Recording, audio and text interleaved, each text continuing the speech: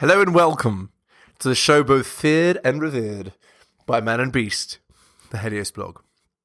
Today, Mikhaila Peterson talks about how to get rich.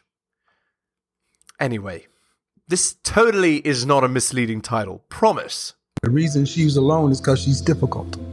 Women are not accepting the bare minimum. Women fuck men they respect. All the women who say things like, I'm strong, independent, I don't need no man, like, y'all impress me. Women just gaslight each other and say what they want to hear.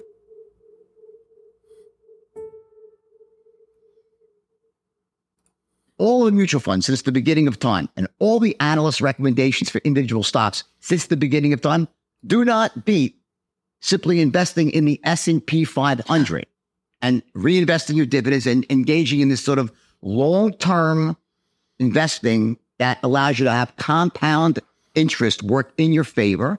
And there are a couple of other things which I'll explain as well in this podcast, that there's a really simple turnkey solution that even a small amount of money, very small, like $10,000, can end up as a seven-figure portfolio over time.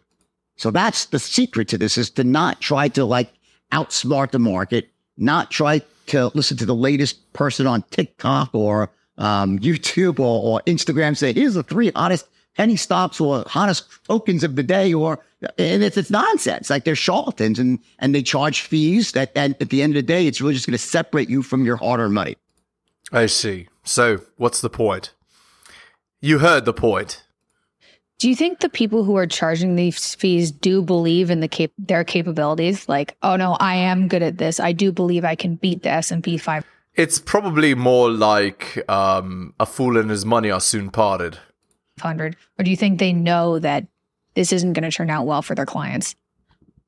They must know, unless they're deaf, dumb, and blind. I mean, because it's like everyone knows. Like, listen, there are some people who can beat the market on a consistent basis.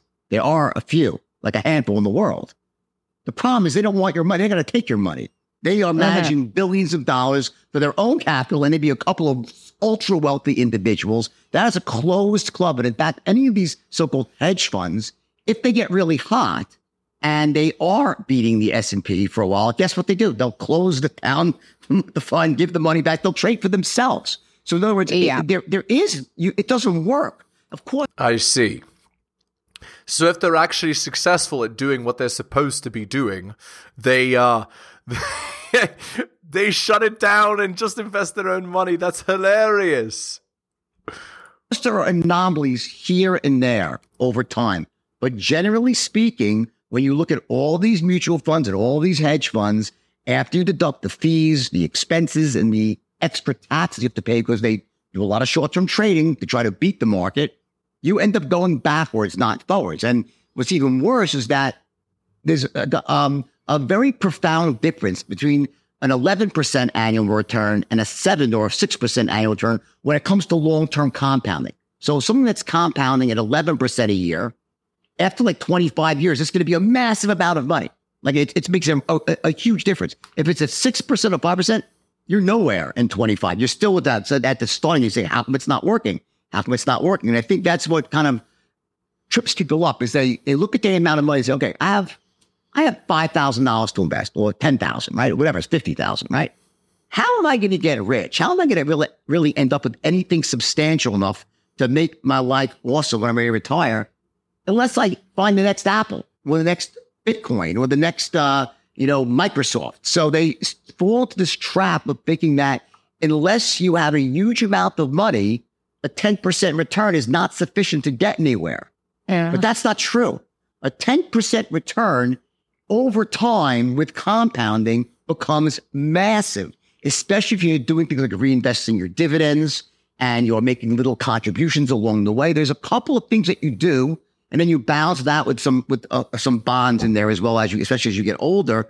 But this is like a surefire way to have a really heavy portfolio. I mean, mass amounts of money when you're older and ready to retire.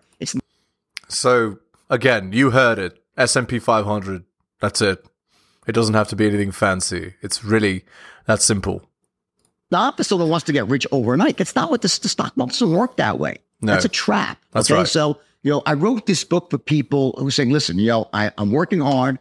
I have some money to invest, but I want to invest the right way. So I know, and then 20, 30 years from now, when I'm ready to retire, or, people don't really retire as early these days. Maybe, you want to be kind of cutting back on your work, right? And be able to enjoy life more, right?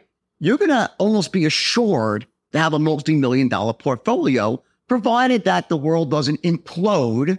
Okay. But it might implode along the way here and there, because there's always an implosion along the way. But even then, it doesn't matter. Over the last 100 years, that type of investment structure pays off over the long term, every time. Okay. Right. Okay. So the S&P 500, that seems to be stable enough, even. So it's basically irrelevant what happens in the world and world events. You just invest in S&P 500 means the top 500 most successful companies. You just invest in those, and you don't bother with mutual funds or hedge funds or anything like that. With like the financial crisis in 2008, even with these crises, if you just stay long term, you can kind of see it through. So here's the way it works, right? So in any given year, the S&P 500 might go up or might go down, right? Generally for up more years than down, but generally it could go up or down. So if you are looking to invest with a 12-month horizon, you're taking all your money and putting it into the S&P, right? You might lose that year. You might go backwards 5% or 8%. In the worst year, maybe 25% even. That's like the worst year of all, right? But over 5 years, suddenly, wait a second, I'm actually, the worst we'll have is I'll probably break even. Over 10 years, I'll probably make a little money. But once you get past the 10-year horizon, there's not one time in the history of the stock market where that investment doesn't pay off massively over the long term. So I think what people have to realize is there are no get-rich-quick schemes. Right, it's get-rich-slow scheme. It's just invest in S&P 500, leave it there, don't take it out, and that's it.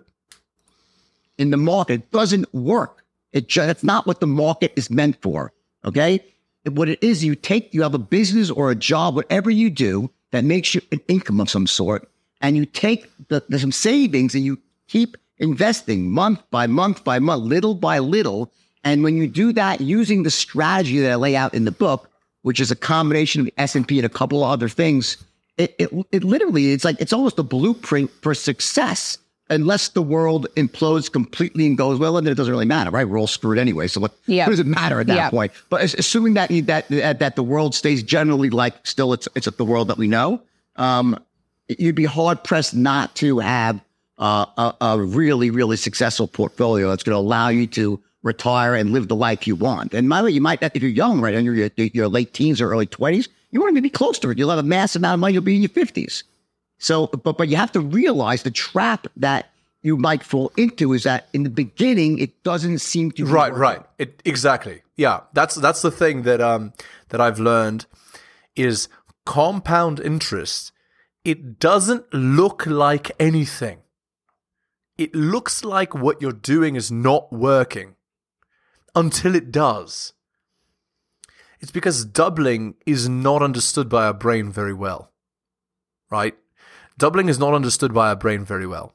So the principle is this. The pond is halfway full a day before it's completely full. That's how doubling works. So it looks like the doubling isn't even going to ever fill that pond. And then literally in one day it does, right? Overnight.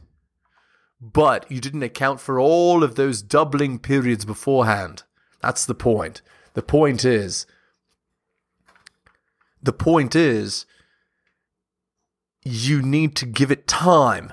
It's like, I don't understand. It's like watching paint dry. I'm up 15% this year, but I only had 10,000. Now I have 11.5. How does that help me? Yeah.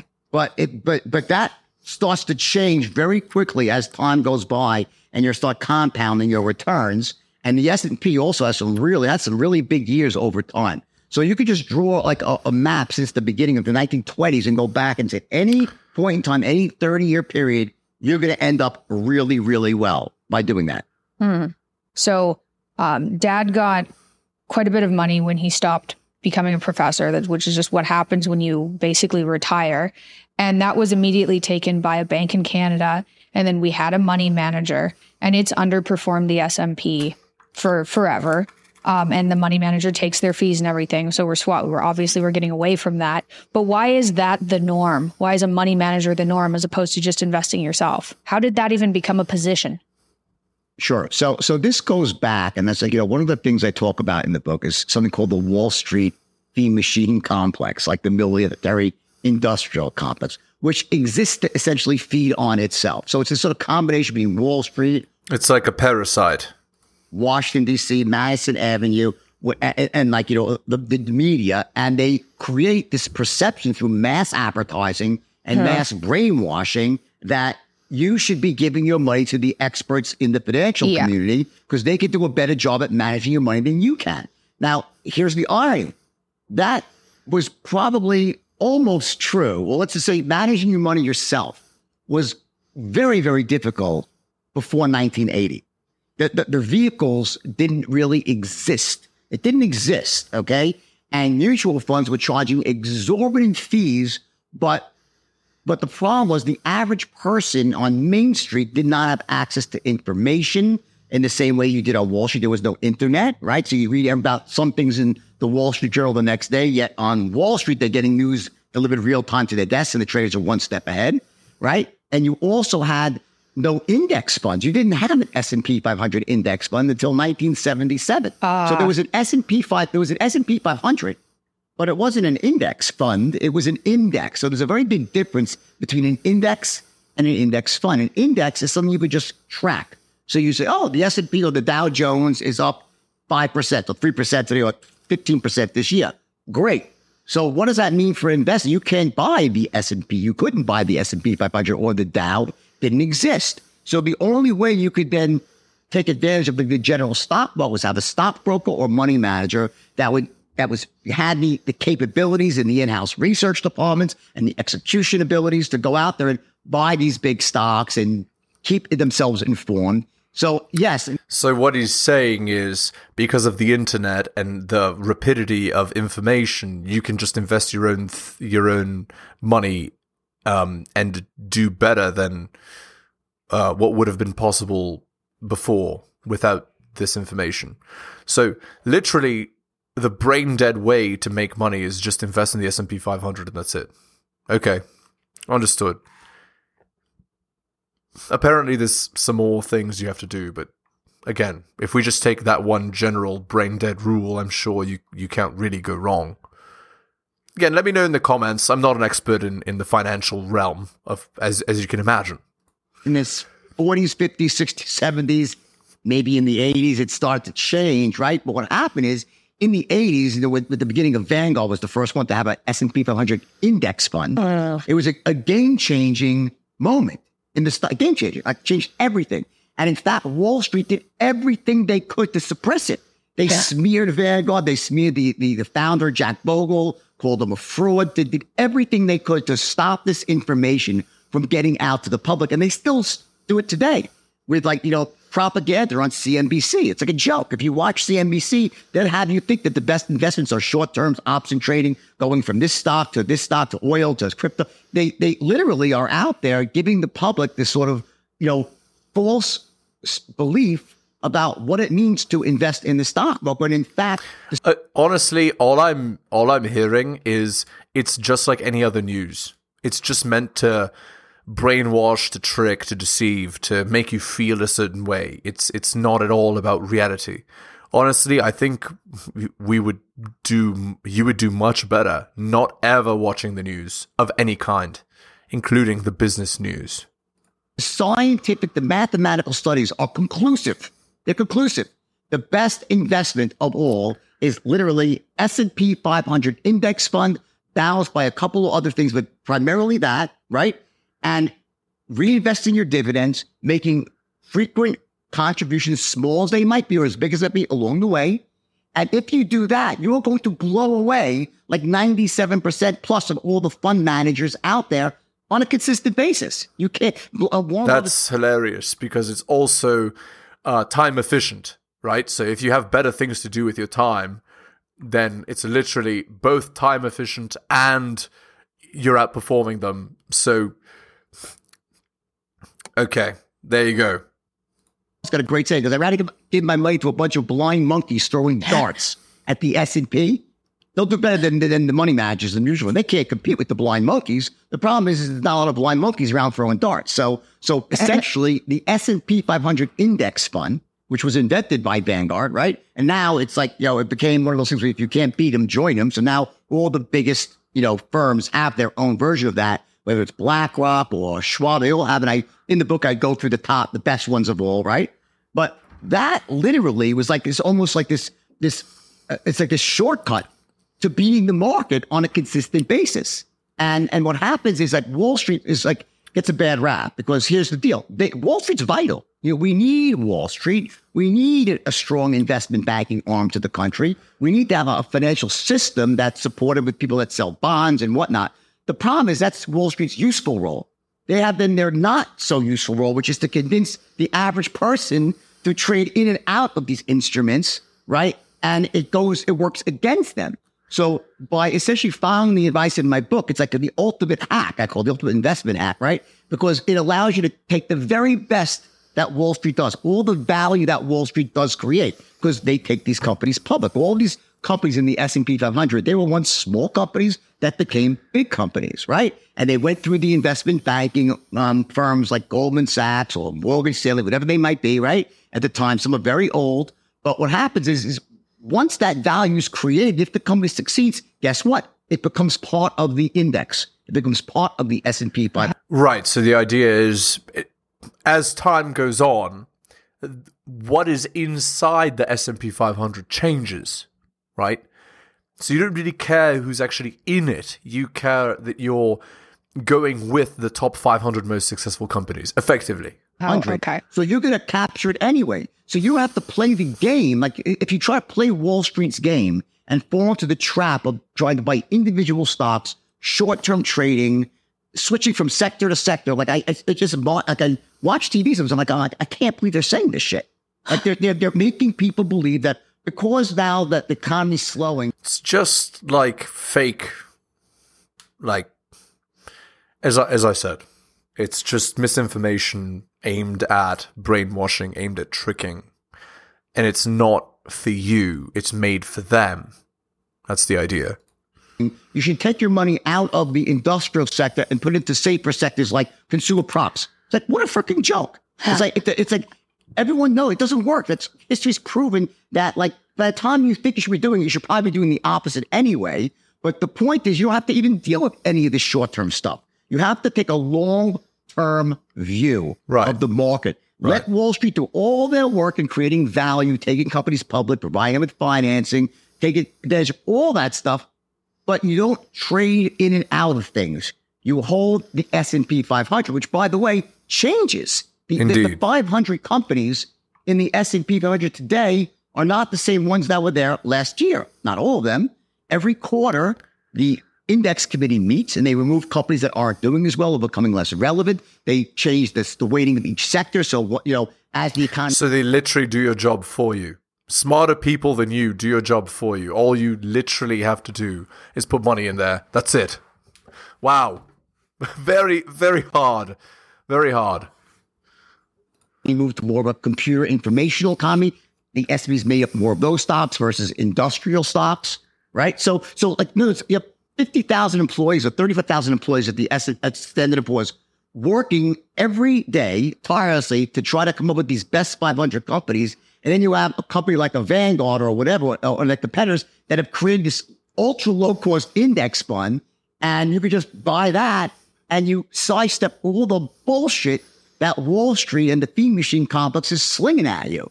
And by doing that, you set yourself up for massive success over both the short and especially the long term. That's the way it works. Yeah, we don't particularly care about the short term. The point of investment is long term. So if you win over the long term, so literally what that means is you don't even have to look at your own investment. We just put the money in and over the long term it's going to go up, right? And don't emotionally invest because today or whatever, in 6 months it might be down, but in 60 months it won't be. It's funny, before you asked the question, you said like, do these money managers have any use at all? And I was like, well, no, not really. The truth is, though, there's another side to this, which is like financial planners, right? Which can be useful in the sense of tax planning, right? Of, what accounts should I use? Should a certain tax-free accounts? And it differs by country. So, the United States, we have our 401ks, we have our IRAs, our Roth IRAs. So there's sort of these vehicles. How do I minimize my taxable income as well when I invest? So there's a part of that in my estate planning. So for those sorts of things, yes, if you have a certain amount of money, it might make sense to seek out an expert for that. But if they start to tell you what you should be buying and selling and have you engaging in short-term trading or going from this sector to that sector, just run the other fucking way. Okay? Because that's a very different thing than giving someone proper advice on how to... Right. Actually, these are two different conversations, right? The tax law and tax code and how you can minimize the amount of income that's taxed is actually a different conversation than what happens to that net take-home income that you have and where it should be invested. They're actually two different realms of finance. So he's not talking about every realm of finance. He's specifically talking about long-term investment, which is the best choice. So I understand. Structure, their taxes and their retirement, different things. You have to just kind of distinguish that from investing advice. That makes sense? Yeah. These people are very good at talking themselves up. Like, oh, I'm the best around. This will help you. You don't know what you're doing. Let us do it. It's the one exception to the rule of I should seek out an expert to help me get a better result. It's the opposite. If you're going to need surgery, then I'd suggest you go get like the world's best surgeon, right, to operate on you. Don't pick up a scalpel and take a mirror and try to cut yourself open and do an appendectomy. It's probably not going to end well for you, right? Indeed. If you're going to give birth, go get a great, midwife or a great, gynecologist or obstetrician who's going to help deliver the baby to make sure it all goes well. So, commonly, yes, if you're going to have your pipes break, you call a plumber. Let the plumber go fix the pipes yourself, right? If electricity's not working, don't try to fix your electricity. Call the electrician, right? That's how life works, except when it comes to investing. When it comes to investing, it's the one industry where experts take more value than they give. It's really funny because the reason why that actually happens is because they have to justify their own career, right? That's kind of hilarious when you think about it. Okay, they take more than they give. Bottom line, they're unable to add value beyond what they charge in fees, commissions, and whatnot. And this is a well-known thing on people on Wall Street who really know the deal and are willing to be honest. Warren Buffett's been screaming this from the hilltops for God knows how long. And there's other great examples of famous studies that were done where they almost get ironic at the end and they'll say, maybe there are some money managers out there that have this special ability to beat the market on a consistent basis. I just can't seem to find it. It's like, right. Oh, or it's, a pyramid scheme, right? They take money and the purpose is you don't actually invest the money. What happens is you bring more people into the pyramid scheme and use that money to pay off the old people, right? And at a rate that's higher than the S&P 500, for example, consistently. But actually what you're doing is you're just scamming everybody, right? Because your system relies entirely on bringing new people in. And the second it stops, the whole thing collapses. So it's a house of cards. It's not an actual investment strategy, right? Right. So but even there, and there are a few out there, no doubt, that do this, but they're not available to the average person. They're not taking your money. They don't need to. They don't want to. So they don't. That makes sense. Can you tell a difference between someone who's very good at sales and just selling you on, say, a course and a valuable course? Is there any way to actually decipher that through the internet? Or is it kind of a crapshoot? Yeah. Well, no. Listen, the good news is if you're really going to do your due diligence and look at reviews and go online and go deeper than the first page of Google, and, really, the thing you don't want to do is go onto someone's landing page, watch 5 testimonials, and then say, oh, my God, these people are doing so well. I can do it. That's not enough research, right? you want to really check the market to find out which of these courses or which of these mentors is the real deal and which is not full of shit. And you're going to find most of them full of crap and that don't have great reputations. But there are some that have really good reputations. There are a few, okay, but they're few and far between. And you have to do the research online. If they wrote a book, check out their book. These are like really inexpensive ways to really find out about real estate or any other thing, right? Is read their book if they have one. How are the reviews on Amazon or wherever else? Do your research. And I think it's pretty easy to smell out the bullshit, okay, what's real and what's not. You can tell this guy is really low in agreeableness as well. Now, fortunately, most of the time it's going to be bullshit. So how do you feel about these people? I mean, you see all these get-rich-quick schemes online, and one of them is... Obviously, they're crap. Take a small investment, put it into property, rent the property. This is all over like TikTok and Instagram. And then you can bring in passive income by renting all these multiple properties that you've taken out loans on, you know. Does that work? Or is that just one of these get-rich-quick schemes? It's not get-rich-quick either, because that requires a substantial investment. Well, no, I mean, property investment can be great. Indeed. Right? But there's rules and strategies to the property game. You have to know exactly what you're doing. Now, I'm sure, like, if you look at 10 different products out there that are teaching this, probably, 7 of them are completely full of shit. Right, exactly. It's like anything else. Okay, let's end the video there. Hit the like, hit the sub, hit all the notifications, drop me a donation like Hunter M, Adrian R, Tom M, Bobby, Dylan, Renaissance Press, and Brian. Shout outs to you, most recent Patreon subscriber. Thank you. My Patreon is patreon.com/theheliosblog. If you're interested in buying my books, it's at bit.ly/heliosbooks. If you'd like coaching, message me at theheliosblog@gmail.com. Take care of yourselves, guys. Thank you so much for listening, especially if you listen to the end. I really do appreciate it. And I'll see you guys next time.